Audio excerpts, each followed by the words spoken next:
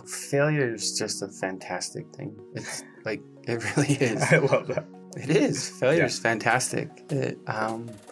It's the best thing that the more you scuff your knees, the more you make a mistake, the more that you can, really try, you're going to become, better. The beginner, the expert was once the beginner. First time you did a podcast, way different than now. Right? Oh, yeah. If people can embrace and know that failure is the key to success, that's everything. All right, Advancers, today I have a special guest for you. He is one of the top CEOs in Utah. He is also a mentor, one of the best examples of what a really great father looks like. Oh, thank you. That's the best compliment I could receive. Awesome. He's the CEO of In What Language, Cody Broderick. And I am just so grateful and sharing your time and honored, really, truthfully. So thanks so much for coming on the podcast. Yeah, I'm really grateful to be here with you today. Thanks, Josh. Awesome. I would consider you a high performer. I would consider you in the top percentile of entrepreneurs. So to humanize you in general, I would love to dive into your origin story. Sure. Yeah. So again, thank you for being here. Thank you for your kind words. It's an honor to be here and really happy to share. And hopefully, usually when I'm listening to a book or a podcast or something, I just try to find one or two little gold nuggets. So I'm hopefully I can share and maybe there'll be something valuable for your listeners. Awesome. So I grew up in Utah.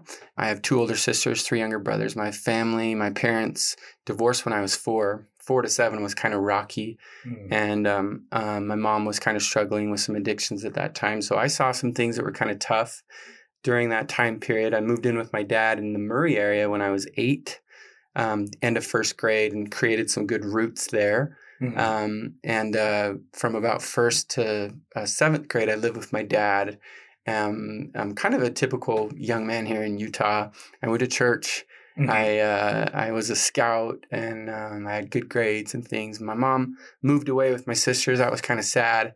She moved back, and then at 12, 13, I moved up with my mom in kind of the Highland, Olympus area, went to Evergreen Junior High, and kind of started messing around with some of the wrong stuff from 12 to 16. I got my nose into actually smoking weed and just kind of the wrong crowd. I got a DUI when I was young.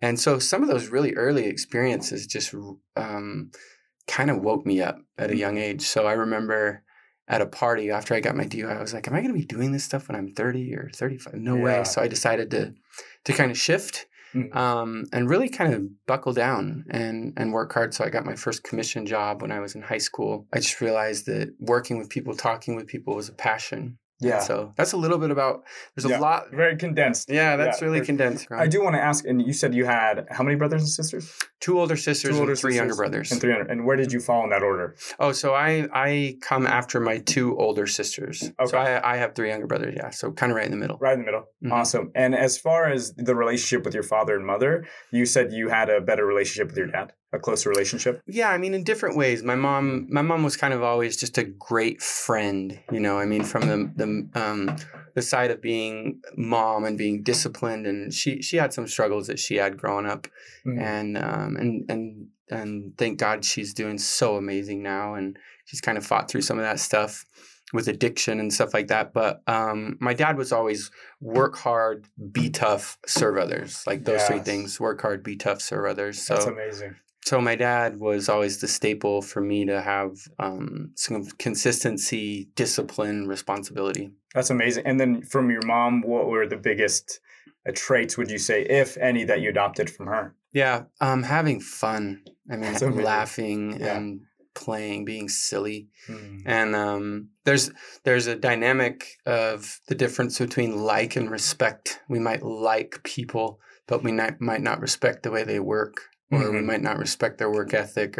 So I always loved hanging out with my mom. I liked hanging out with my mom, but I really respected my dad.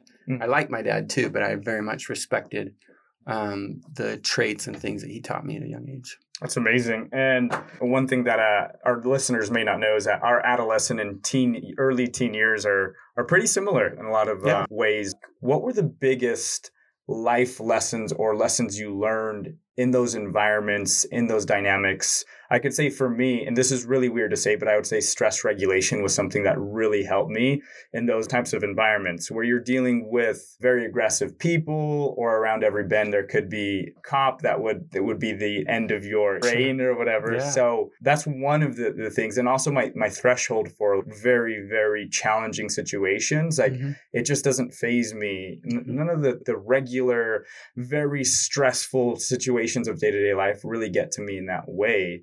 So that's kind of some of the lessons that I've learned. What about you? I would say they're similar. Some of those things you don't understand, or they don't come to surface until you get a little bit older and you can look and reflect and kind of look back in hindsight. So I would say first it taught me how to have thick skin, just really no fear, being in certain elements and areas. And so just not really having a fear of what was going on, whether it was a neighborhood I was in or I had to do something or a task. And that's really valuable when you move forward with entrepreneurship and things you're doing. You have to have no fear. I think it taught me how to find comfort in chaos. I talk a lot about that in business, and things are always chaotic. Yes. And we all have a choice of how to respond to what's chaotic, and working on time management, what's urgent or important, what's important but not urgent, or what's not important and not urgent. But managing time is something that you learn. But everything, even if you're not an entrepreneur, I mean, life's chaotic. We have children, we have things we have to do, and responsibilities and birthday parties and all this stuff, and learning, it's chaotic. So I think finding comfort in the chaos was something I learned at a young age, because some of the stuff was pretty chaotic. So thick skin, comfort, kind of, and I think that relates to what you're talking about with stress. Stress is just, I think, life. And I think it gives us opportunities to rise above them and turn stress into like an opportunity, not like a challenge. So I think just a lot of that, when you're younger, you don't know what it all means. But as you get older, you're like, wow, in a sense, I'm really grateful for my path, because it made me tough, and it made me, more patient and look at things more strategically than just be reactive to things. Definitely an attitude of gratitude. I love that. And for any entrepreneurs listening, if you want to know what a high performing, very successful entrepreneur looks like, look no further than Cody. And so thank you. I want to unpack that a little bit more, because I know you have so much knowledge and so many nuggets that you could help our listeners with. Sure. And as far as the early childhood scenario, what tools from, zero, I mean, it said that from 0 to 8, our life is pretty much programmed, and our behaviors and our destiny is pretty much mapped out from a neurological and psychological level. What tools have been most impactful in your life to really unwire or rewire, or however you want to? So great question. Something that comes to mind that I discovered actually working with a therapist, actually, and which I highly encourage. I mean, business coach, therapist, psychologist, whatever you want to call them. Yes. We're really fortunate to have social media have so much access to emotional intelligence right now. And I see human beings really moving much more towards consciousness and mindfulness of where pain might come from and working through it. But in my time, I'm 39. So like that stuff, you really had to kind of go see a shrink and talk through stuff. So one thing I actually learned that when I was a young boy from my mom was so loving and just really affectionate and passionate, and she would love on me hard. And then when I went and moved in with my dad, my stepmom, it was a different dynamic. The way that I received love was by winning. Oh, wow. So if I got a 96 on my test, my parents would be like, well, what happened with the 4%? Not like, hey, we're going to have a pizza party. Yeah. So, so my way of like getting love from them, or any type of attention, was winning in basketball, winning in golf, winning in my grades, winning in scouts. So that has held through. Like I love to achieve. I have to constantly, like your podcast, I always want to be advancing. For me, I'm like, what's next? Yes. And so I didn't really understand that though, until you kind of unpack the history of going like, oh, okay, now I see why the element of winning or achieving was significant when I was young. So that's just one example. That's amazing. Defining what you just said was you know why you're competitive. What Exactly. about the self-sabotaging patterns that, maybe that you had to overcome to get to the level at where you're at currently? Yeah, I think, and that's a big area right now, which is huge on emotional intelligence, is fear, limiting beliefs, Yes. Insecurities, and all that sabotaging and negative self-talk that I think everyone does. And so the mind can be a powerful tool. It can also rip you down and pull you down. So I think that, at a young age, I didn't really pick up on a lot of that, Okay. but I think as I got older, I had to, kind of understand maybe my roots and where some of my behaviors or patterns came from. So I started investing in myself and going and reading a ton of Tony Robbins, going to his seminars and learning about that type of stuff, and ultimately just kind of letting go of any type of fear or insecurity, knowing that it's okay if someone doesn't like me. They don't have to like me. Yeah. I'm not going to do anything to disrespect them or anything like that. But just loving yourself and accepting yourself as who you are. So I think that for me, probably about age 12 is when I really changed. I mean, I did a 180. I went from this, serving the sacrament to like in a bad environment, and learning about drugs and violence, and then I was making bad decisions. And so as I aged a little bit, I think I carried guilt and shame, like, oh man, you're a bad kid, or you introduced these other junior high students to pot and all this stuff. And I carried that. I felt so bad. But those are some of the things that you just have to let go of, and say, hey, I know I have a good heart. I know I'm a good person. And just kind of grow through some fears, insecurities, limiting beliefs, let go of them. Were there any maybe self-reflection or reflective questions our listeners could ask themselves to get to that place of self-awareness, or anything that comes to mind? Yeah, so I think dissecting failure is really powerful. Like dissecting, and I'll give you an example just in the spirit of vulnerability. I think the last 3 years I've made a really conscious effort to channel down distractions, or my whole family growing up told me I had like ADD. And that's powerful because you actually believe it. You hear it from them and you believe it. And in 360s, I would do with a lot of my executives and employees, they'd ask me to stay more focused in one area. And so there was some validation there. And that's hard to not get defensive. Yes. Or make up excuses and be like, well, I'm really busy. You have no clue what it's like to balance people and resources and capital and finance and culture and performance. Yes. So I could make up excuses, or I could say, you know what? You're right. I'm going to make an effort to actually be aware of that. I'm going to dissect what you're saying. When does that happen? Why does that happen? And then I turn them into affirmations to change everything. Like, I listen and hold strong eye contact. That was an affirmation for a full year. I listen and hold strong eye contact. Wow. I listen and hold strong eye contact. So it transformed who I was. Yeah. And I don't think I have any of those issues at all anymore. That's just me. Like, everyone there's no one out there that's perfect. And I have so many flaws. But if you can look at yourself humbly in the mirror and say, where am I aware? Am I seeking? Am I asking questions from someone that I love? A real friend is going to be the one that'll be like, hey, look, I love you, but you're really messing up here. And then for younger listeners, people that are really growing, do not get defensive with that stuff. Like, see if there's any reality, some truth there. And if you really want to grow and transform, you just say, hey, thank you for sharing that with me. I took it to heart, and I don't want to behave that way or think that way or have someone give someone a bad experience or whatever it might. Or I have, first of all, just higher standards of myself. I want to improve and transform and advance, right? Yes. So if people can really, I think people are just robotic. They just do the same things every day. They go to the same, drive home the same way. They eat the same food. They just need food, water, and shelter. They're not really stopping and going like, am I dissecting failure? Am I really thinking about what I'm doing or how I could improve, how I could advance? I love that. And I think the law of first principle also based off of the signals from other people, that's one aspect of self-awareness that I don't think a lot of people talk about, is getting those signals, but also understanding or cultivating before the signal that there's a deep relationship there from somebody who truly has your best interest in mind. Absolutely. Which your dear family members, your Yes. dear friends, and Mhm.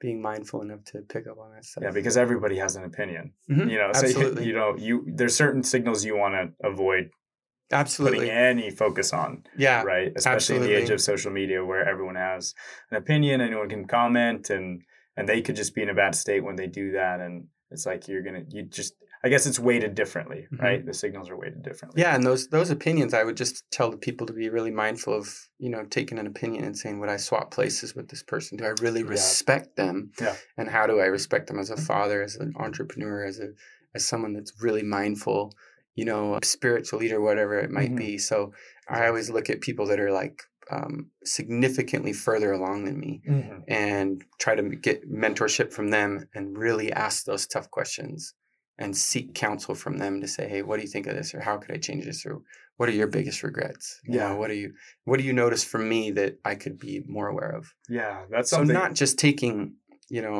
an opinion from someone else that it's like, wow, consider the source, Yes. just in and out, in one ear, out the other. Exactly. But really looking at like, how can someone that could really, truly, that could care about you, care about your well-being and say, look, I would look at this, I would read this, I would consider this, or I would follow this person. And then that's when you can really advance. I love that. And that's something that you are definitely leading the pack in as far as mentors. I was listening to another podcast episode that you're a guest on, the Jimmy Rex show, and you mentioned that you had something like 6 mentors at the time, and that you just kind of rotate through those. And man, that's one of those things that will definitely shorten that learning curve when you have people who you would swap places for in different verticals, obviously, like Mhm. business. Yeah, absolutely. Yeah, they all, I can serve them and they can serve me. But the power really comes down to looking at someone saying, hey, can you help me? Like, I don't know how to do this. I want to go from A to B, or I'm having a challenge with this. I know that you've done these things and I would greatly value your insight or input. Yeah. Then just learn, just sit back like a sponge. Where most people don't do it though is the vulnerability, the fear of asking for help. They feel like they'll be judged. They feel like they're going to look stupid. Mm-hmm. They feel like they are not going to have time. They come up with all these excuses in their mind again of like why I shouldn't ask for help or why I shouldn't do it. But I would much rather give my time to someone that's just genuine about like, hey, I'm trying to figure this out, or can you help me? Can you do this? So I love mentoring. If I have a buddy that I grew up with that says, hey, let's go play 18 holes. No, I can't. If someone says, hey, can you meet me for lunch? I'm trying to figure this out. I'm trying to help. Much higher likelihood of we're all that way. We want to help, So asking for help from mentors is significant. It's key. And I know you've keynoted at the Utah Business Center conference. Is that a couple of years in a row now? Yeah, 3 years. 3 years in a row. Yeah. So 3 years in a row. One of the questions as being a mentor, because I know you do pick a few college students and you take them through the process as being a mentor to these up and coming businessmen and entrepreneurs. Mm-hmm. What patterns or what blind spots are you noticing? Kind of reoccurring theme with now having more experience in mentorship. I think just thirst and hunger. Yeah, desire, drive. I lay out a formula from how to go from A to B. Mm-hmm. And it's not complex at all. It's very elementary. And it takes 5 hours or so to actually work through it. This career conference happens on Friday. So of 600 students, I'm always like, by show of hands, who here has spent more than 5 hours on social media this week? And everyone raised their hand. And by show of hands, or how long do you think this would take to go through this process? And then I challenge them and say, you should do this. You can take your life and put your life take control of your life. And by the way, I'll pick 5 to 10 people to mentor and stay in touch with and build a relationship with. And of 600 people, I'll get 20 to 25 submissions consistently. Wow. So yeah, like I'm giving you a formula. Wow. So yeah, so the percentages are crazy. You're talking 3 to 4 or 5% of a group. And then you look at what success is different to people, But there's something that exists with people that are hungry Mm. and driven and that want to advance. Mm. And they want to dissect themselves. They want to go through the hard things. And sometimes they're actually looked at as weird, or you're uncommon, or you're a freak, or you're crazy. Why are you so aggressive? Yeah, why, like all this stuff. Yeah. But in reality, they're the ones that are doing the hard work. They're the ones that are trying. So the patterns that I see is a lack of effort, a lack of hunger, a lack of desire. And then people spin in this cycle of not knowing how to go from A to B or what to do. And even if you give them a formula, it's just the discipline of doing it, like not doing it. And then there's so much to unpack behind why they don't. There's fears and, behaviors and stuff. But I see a pattern for sure of people that aren't hungry, that aren't motivated, that just they're just on some people call them sheep. They're just on cruise control. And maybe it's a different breed or a different wire of human that's just, wants more to do more, become more, learn more, love more, give more, take what they've done and serve. Yeah, that's an interesting theory. Like there's a recipe or something that exists. Yeah. Some people think it's genetic. Other people think it's based off environment, cultural background. I mean, I don't know what it is, but it's really interesting. Like you said, you had the formula, basically follow this formula, and it's almost guaranteed, right? And it's and what's amazing about social media right now, if it's used in a healthy way, there are people that have it's sort of speaking about the same thing over and over and over again. The way that they speak of success and the way they talk about winning and engaging fear, and then like David Goggins released his book. Can't Hurt Me, and he's proof, black and white proof of being 300 pounds, going into becoming a Navy SEAL. And there's ultimately no excuses. What happens is everyone builds excuses in their mind. Why you can't get up early, why you don't want to get up early, or why you can't do that, or why running a marathon is too long and too hard, or why I'll never be able to do that. You're right. All stories. You think you can or you can't, you're right. So I think that that's a big part of people just believing in themselves. Like you're halfway there if you believe in yourself, and surrounding themselves with the right energy. The energy is everything. So I love that. I think mindset is it used to be underrated. I don't think it's underrated anymore. I think society is now shifting with these mental performance coaches going into pro athletes, into pretty much every aspect. But I think what the tool that really helped you, in your, I don't know if it was mid-20s or when you started doing talk therapy. Yeah, absolutely. Right? Like that's similar to, like I had a mental performance coach as well for a short time that, just again, is that person to show you those blind spots. Like, hey, well, did you catch your self-talk? Like, do you understand how you're talking to yourself? Yeah, absolutely. All of that. The stories in your head are all the limitations. Like you're reinforcing it just by telling the same story over and over about how you can't or why you can't, or if this changed, this external circumstance changed, then I would be successful, when you have no control over anything outside of yourself. So just fascinating how people can view them as mentors as well. But they'll cover the area of psychology or the brain or behaviors and link things. You can have a mentor, in business and strategy and finance. If I want to become an amazing basketball player, who am I going to go to? An expert, right? It's interesting though how socially, like our culture frowns upon, like, I don't know to go see therapy. I don't need to be in that stuff. Right. No, actually, if you're smart, you'll understand it's the best things for you. Oh, 100%. It's the ability for you to go in and go to an expert and help them connect the dots or break down areas. Even if you're, top performers, Kobe Bryant, LeBron, all of them have whatever you want to name them, high performance therapist or coach, high performance coach. Michael Jordan. But it's brain. Yeah, it's all related to understanding where things come from the past, why you are the way you are, and how you can improve, how you can take that knowledge and then go, wow, now I can really deepen my relationships.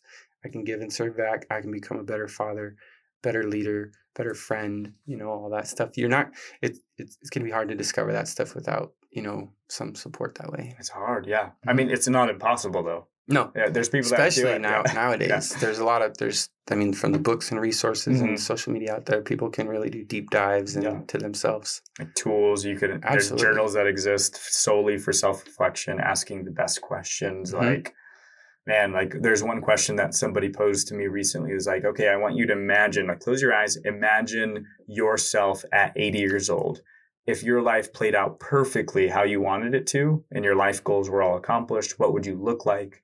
What would you be like? What would you feel like in that moment? Mm-hmm. And then in that scenario, as you're imagining it, ask yourself, your 80-year-old self asks you, what's the one thing you need to change today or right now? Yeah.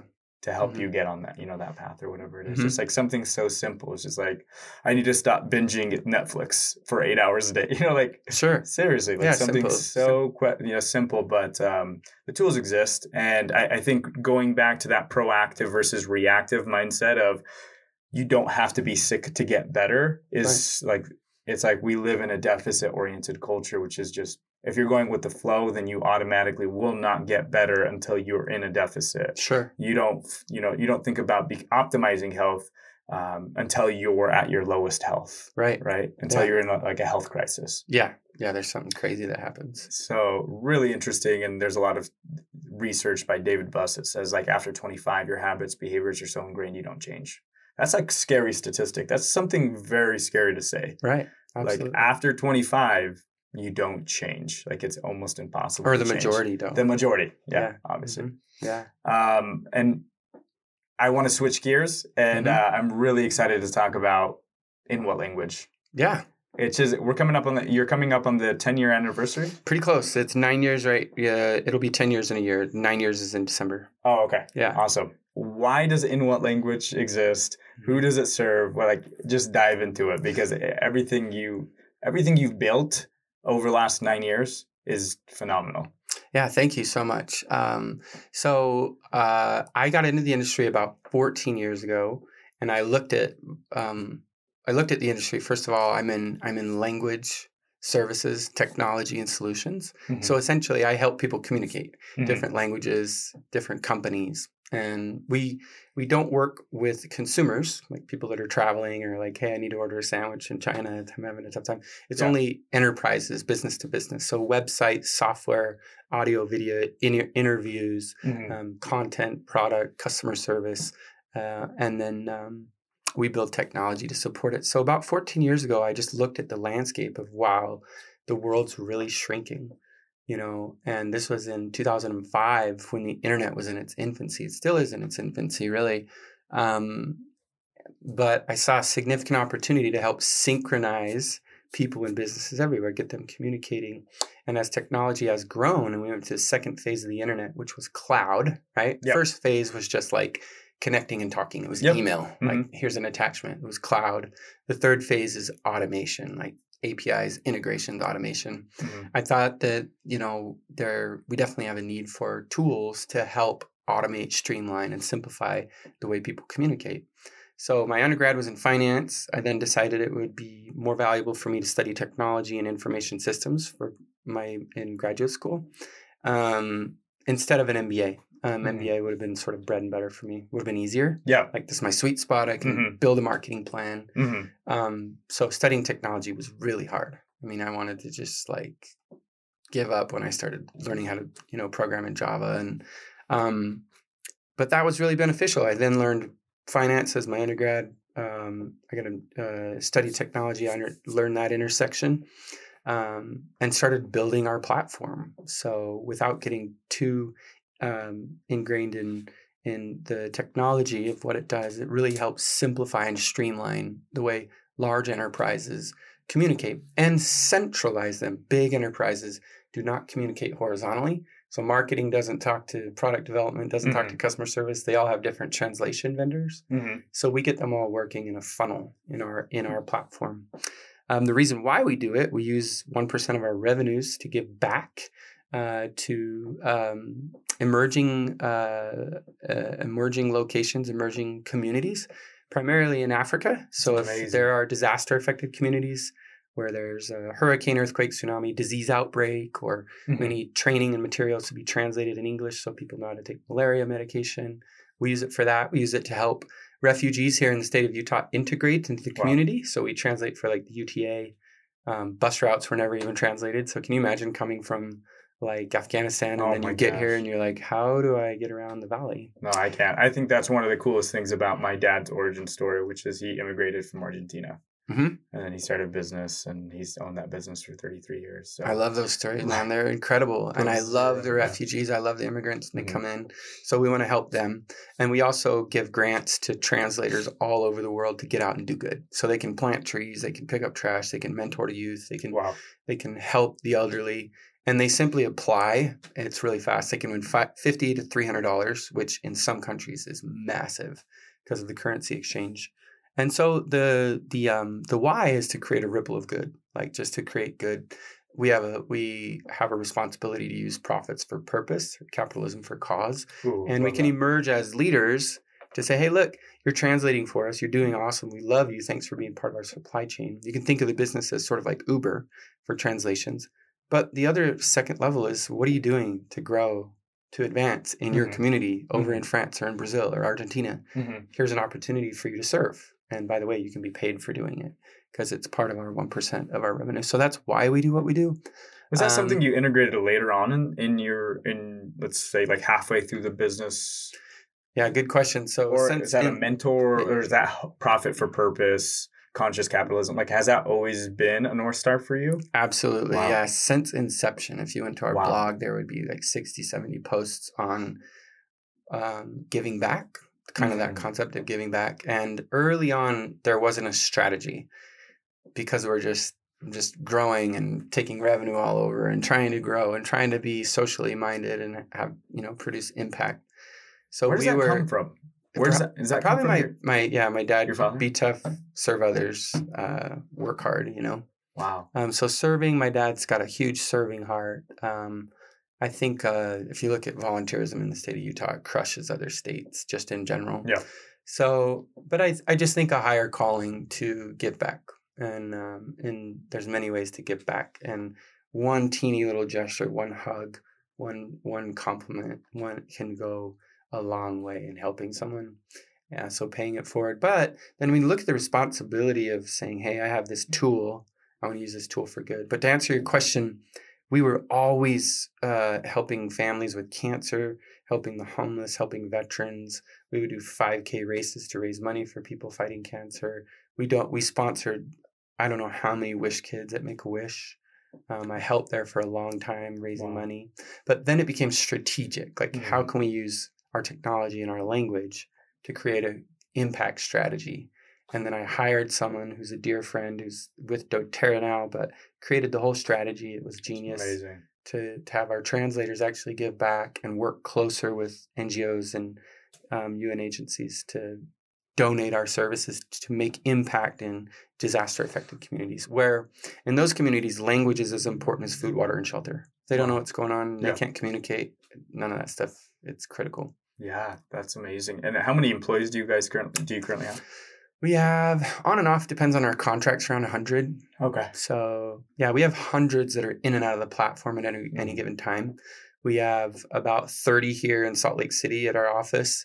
And then, it depends on our contract flow, but remote folks are around 100, and then hundreds in and out all over the world. That's amazing. And so those hundreds of people, if they're giving back, it's a ripple effect. Absolutely. It's a beautiful ripple I have that on my vision board every year. It's just a water droplet that shows a ripple. That's amazing. And I was inspired by a woman who had she was giving birth, but she passed, and they were trying to revive her. They had her 2 twins, and they brought her back, but it was like a really long lapse period of time. Like, they thought she would have some brain damage or difficulties that way. But they brought her back, and then she said she was like vividly remembering when she was gone. She could like see how many people she had served and helped. She was a teacher, and then she could see the effect of what she taught being passed down. And so she's like, from then on, I knew that I was in the right field of teaching, and I knew there was a purpose for me to stay and continue to fight for good and create more of a ripple of helping and teaching people. And I was just like, that's amazing. Whoa. Okay. Now I know I have to use my business to help give back. I have to mentor. I have to there's so much more I can be doing, you know? That is so cool. Yeah. And Cody, what are the core values of In What Language? The mission statement. Mm-hmm. You know, what is that? So our vision is to improve the lives of our employees, our customers, and everyone that we serve. And we do that three ways. We improve the lives of our employees by challenging them to become better and more outside of work and inside of work. And we do that by challenging them to create their own vision boards, to create their goals. We give them accountability partners.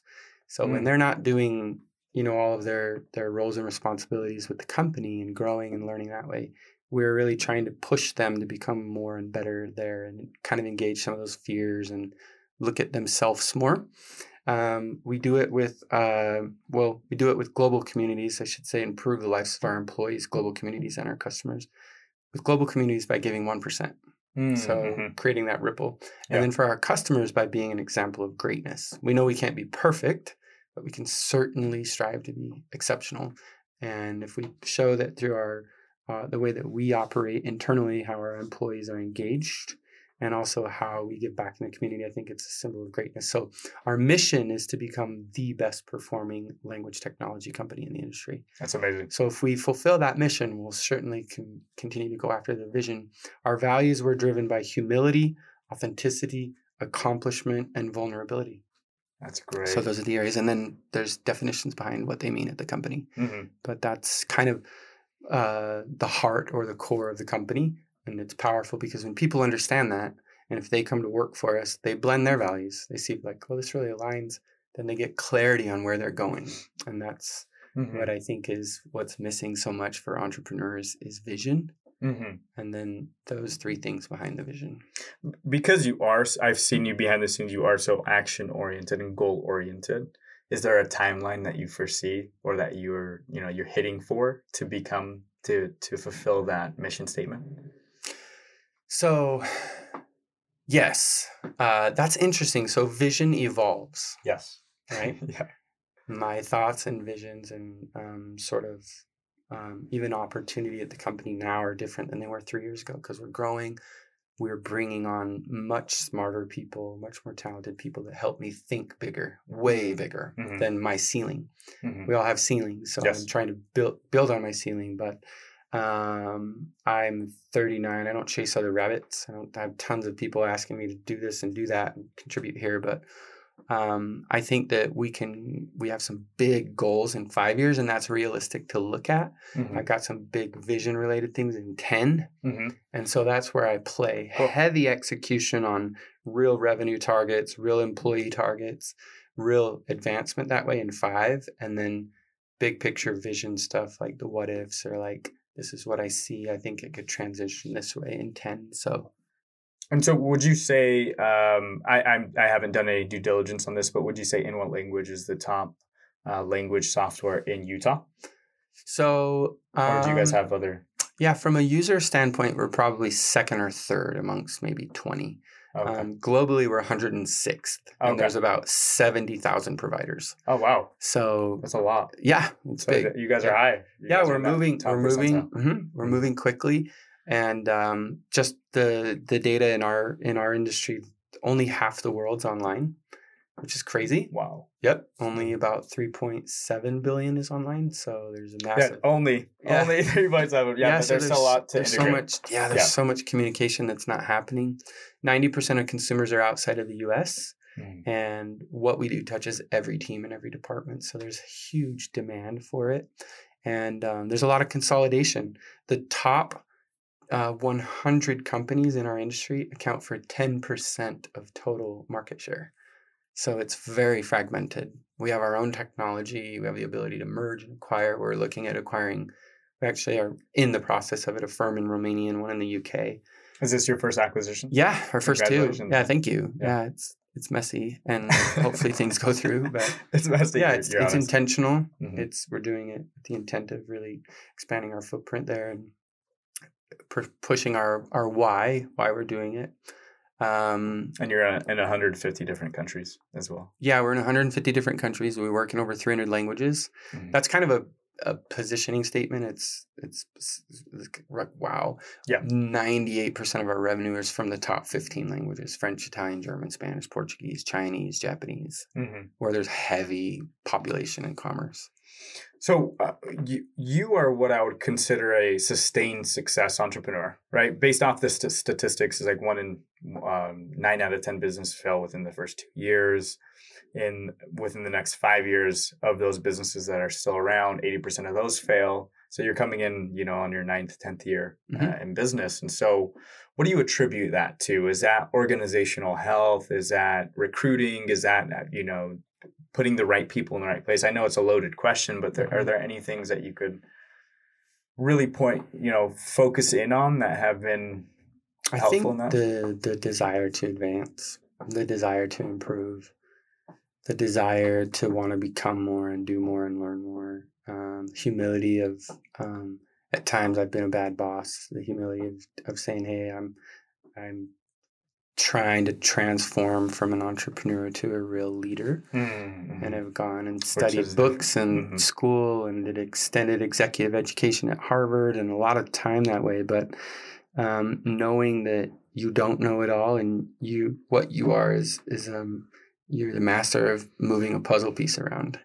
So, and adjusting and putting the right people in the right place. So I think showing up every day. I mean, when 20 years ago when someone say work hard, we really didn't know what that meant. That people working like 14-hour days, but I think we have much more clarity on what it means to hustle, and work hard and show up every day consistently and know that, what you do now, it makes a significant impact. I always say one brick at a time. Like when they built Rome, they didn't roll out the plans and say, okay, in 40 years, this is it. The empire takes time and it's just consistent one brick at a time. And I love Gary Vaynerchuk's saying of macro patience, micro speed. So he's very patient with big picture vision. Yes. But he's very rapid on execution in the day-to-day stuff. And I think that I've just been very driven and determined. Like if you adopt the idea, I'm huge on affirmations. So things like nothing will stand in my way. Like I will work through this. I'll turn this challenge into an opportunity. I think just a mindset of determination also provides that motivation that everyone around you needs. Like people look to you, like you're the leader. Where are we going? We provide for salaries and health and medical and dental and 401ks and vacations for people. And they look at you, like, where are we going? So that's significant responsibility. So treating it seriously, treating it with maturity of what my weaknesses are, how I can become a better leader, knowing I'm not going to make everyone happy, knowing I'm going to fail a lot, failing forward, and just constantly focused on becoming more, becoming better, transforming myself and the company. I love that. And to touch on the last point you just said, failing forward, what is your best advice for young entrepreneurs, those looking to break into their own, start their own business? Yeah, some of the... around the fear of failure. Yeah. So failure is just a fantastic thing. It's like, it really is. I love that. It is. Failure is fantastic. It's the best thing that you can, the more you scuff your knees, the more you make a mistake, the more that you can, really try, you're going to become, better. The beginner, the expert was once the beginner. First time you did a podcast, way different than now. Right? Oh, yeah. If people can embrace and know that failure is the key to success, that's everything. And one of my favorite piece of advice that I have been given was when I went to Harvard, I had to interview 7 people. And these were about 2.5-hour interviews. And one question was, what advice can you give me? And my mentor at the time, and he's still just a dear friend, his name's Sam Subal. So if this ever makes it around to Sam, I love you, Sam. He said to never stop transcending. And I was like, okay, I understand what the word transcend means. It means to move beyond or go above and beyond. But what do you mean? So he said, well, people are born into and conditioned to become what their environment is. Mm-hmm. You're a product of your environment. 100%. Yep. You're a product of this bubble that you're born in, and you believe that way, and you think that way, and you act that way, and your level of achievement stops at whatever bubble you live in. And if your dad's an engineer, you'll probably be an engineer. Or your uncle, there's similarities. But every once in a while, someone in a family just busts out of that bubble. And there's always a story of, Grandpa Steve went here, Uncle Bob went to medical school, and then he traveled the world, and he saw pictures of him on elephants, and he was this weird, but what that does is it raises the bar for the whole entire bloodline, for the whole entire family, cousins, family, friends, to see like, whoa, anything's possible. And then you'll hear stories of, well, my uncle is a lawyer, my aunt's a lawyer, and then my other uncle's a doctor. And you're like, whoa. So what happened? Like, what happened historically? What happened is someone never stopped transcending and showing to their family, their friends, and everyone around them that it doesn't matter if you're 15 or 30 or 45 or 60. You can constantly look to reach for more and become more and transcend. So I've heard some of my mentors now break it down into levels, just levels of people, mindsets, accomplishment, achievement. Level 10 could be like a Warren Buffett or Jeff Bezos or Tony Robbins. People can kind of rank themselves. We all have access to 2 levels up. 1 fast. Oh, wow. 2 levels up. But the question is what are we doing to engage that second level up? What are we doing to ask them questions of how I can become more? The mentors. How can I transcend? Yeah, the mentors. The mentors are key. And so that's my greatest piece of advice that was shared with me that makes me constantly think that, I want to transcend what I grew up in. Doesn't define me. It helps me. It empowers me. I am everything that I believe I can become, believe I'm empowered to do. And I'll never stop transcending. So I'm disciplined with books. I'm disciplined with mentors. I'm running the New York City Marathon on November 3rd. Yeah. And that's a big deal. I've been talking about that for a couple of years. So I'm running now, and that's a fear. But I just think there's always something next, So in spirit of your podcast, always advancing it, that you really hit the nail on the head with what people need to do. And that's another way to say that is never stop transcending. Transcend your position now. Don't get comfortable and get flat and stagnant. And in 2 years be like, oh, I have it all. I'm happy. No, you're not. You need to start transcending. You need to keep fighting. You need to keep learning and making yourself uncomfortable. Putting yourself in situations where, you don't know, or you have to ask questions, or you need to learn. Yeah, seeking that contrast for sure. Absolutely. Dude, it's so important. That was such good advice. I love that. Thank you for sharing that. And as far as the idea of like the podcast and always advancing, it's just the idea to only get better when something again is worse or gets worse, or when you're in a deficit, and when you want to reach for that new job promotion, whatever. Just like it seems so antiquated now. Like just always growing in personal and professional development is just like you're setting yourself up for these opportunities. So when they do come, you're ready. Yeah. And it's not fabricated confidence. Yeah. It's real confidence because and you're expanding and you're doing hard things and seeking out contrast, which, expands that space of possibility. Like our background in early adolescence, and maybe having some existential crisis, maybe having some moments where like, oh man, we're around some really dark people. This could be the end. And right. Yeah. like you don't have those thoughts in a normal middle-class family, so there are so many takeaways and so many benefits to having that always transcending, always growing, consistently learning, consistently getting uncomfortable, and and having that familiar with that intrinsically is connected is you're going to fail a lot. Absolutely. And this is a higher level question, and I want to ask you this because I feel like the very base of that, like that's a very fundamental, like good way to teach, like fail forward. There's no failure because there's only lessons.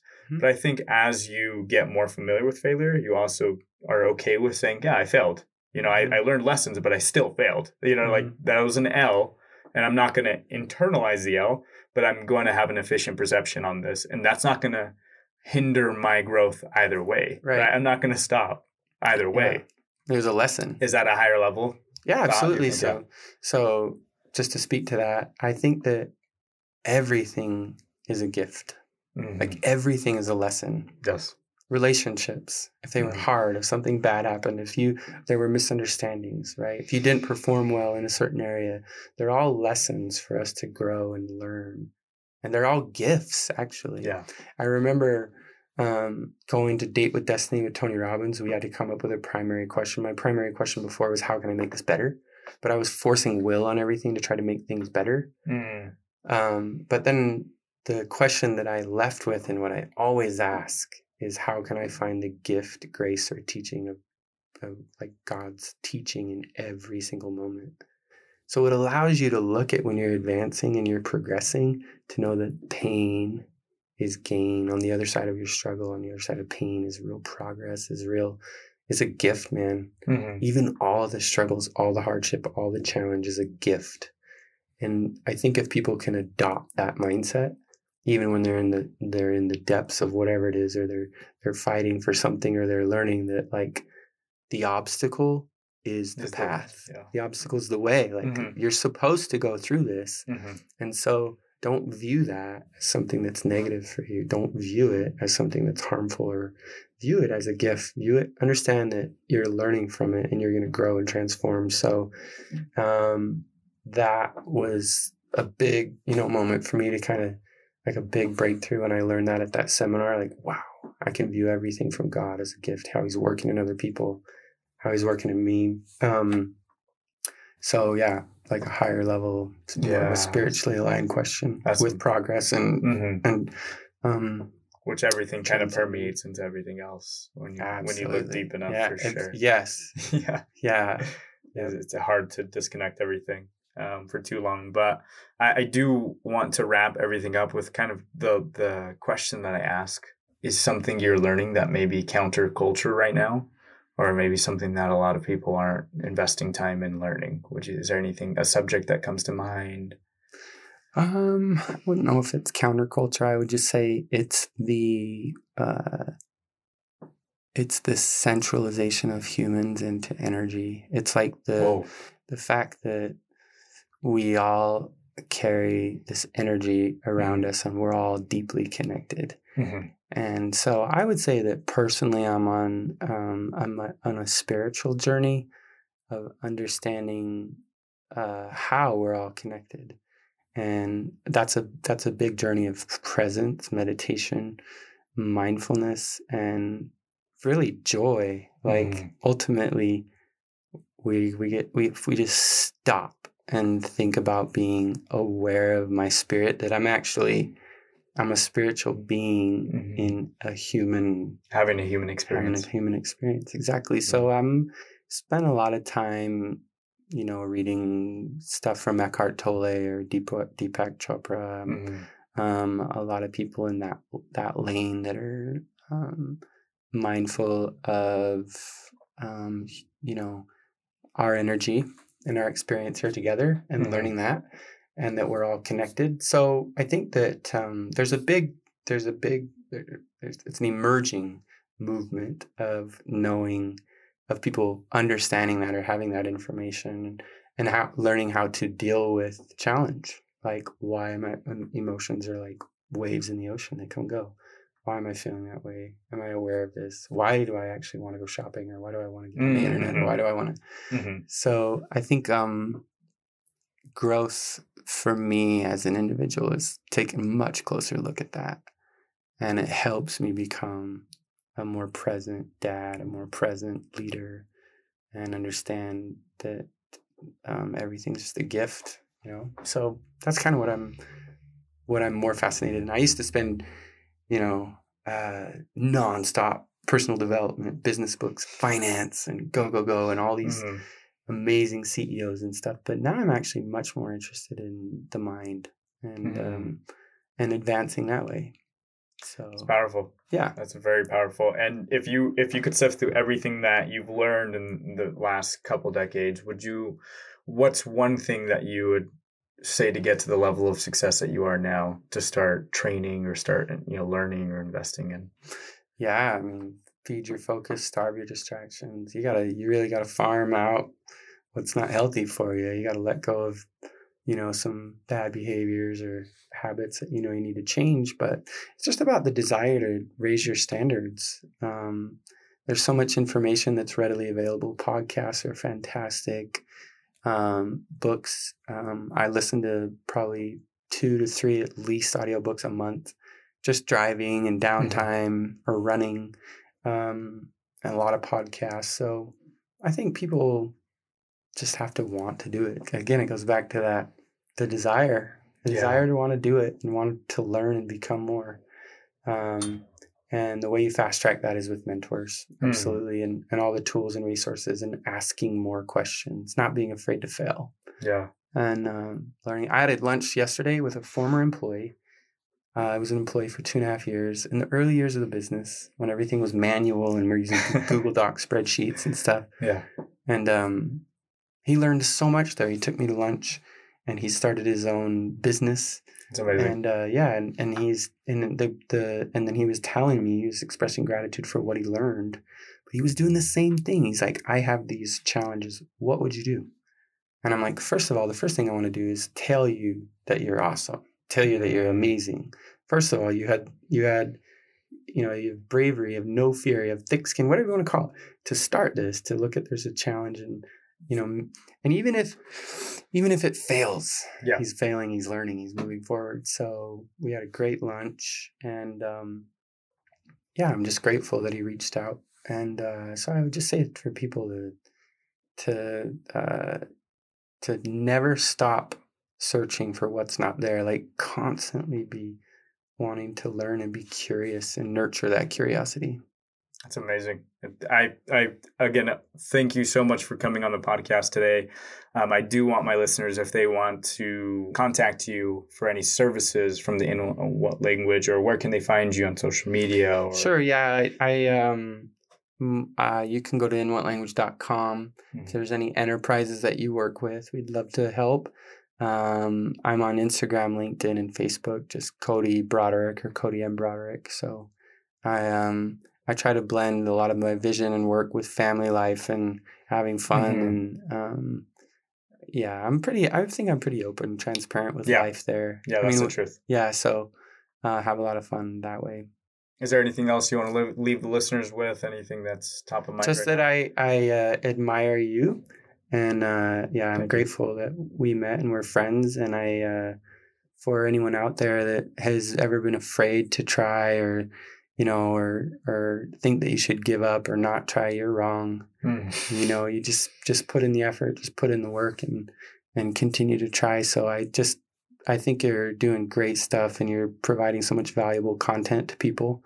And that in and of itself you're creating such a big ripple of your own. So I think it's awesome. Thanks so much. I appreciate that. Yeah, especially coming from you, man. I appreciate that. Yeah, thanks for having me. That's it. Thanks for tuning in. If I brought you any value today, please subscribe for notifications of next week's episode. I would truly appreciate it.